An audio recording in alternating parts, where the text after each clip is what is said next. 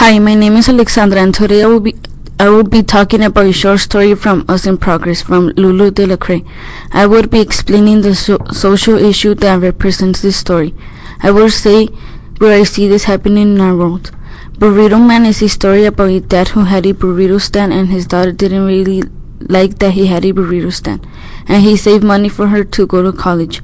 After that, he died from a heart attack, and his daughter found out how it's really not that important if her dad had a burrito stand, but he still saved money for her to go to college. The social issue in this story is pay inequity, because the dad saved money for her daughter even though she didn't really like him to have a burrito stand.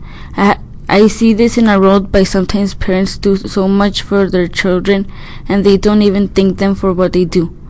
Thanks for listening to today's episode of Burrito Man. Here's one of the final sentences to leave you thinking about this important topic.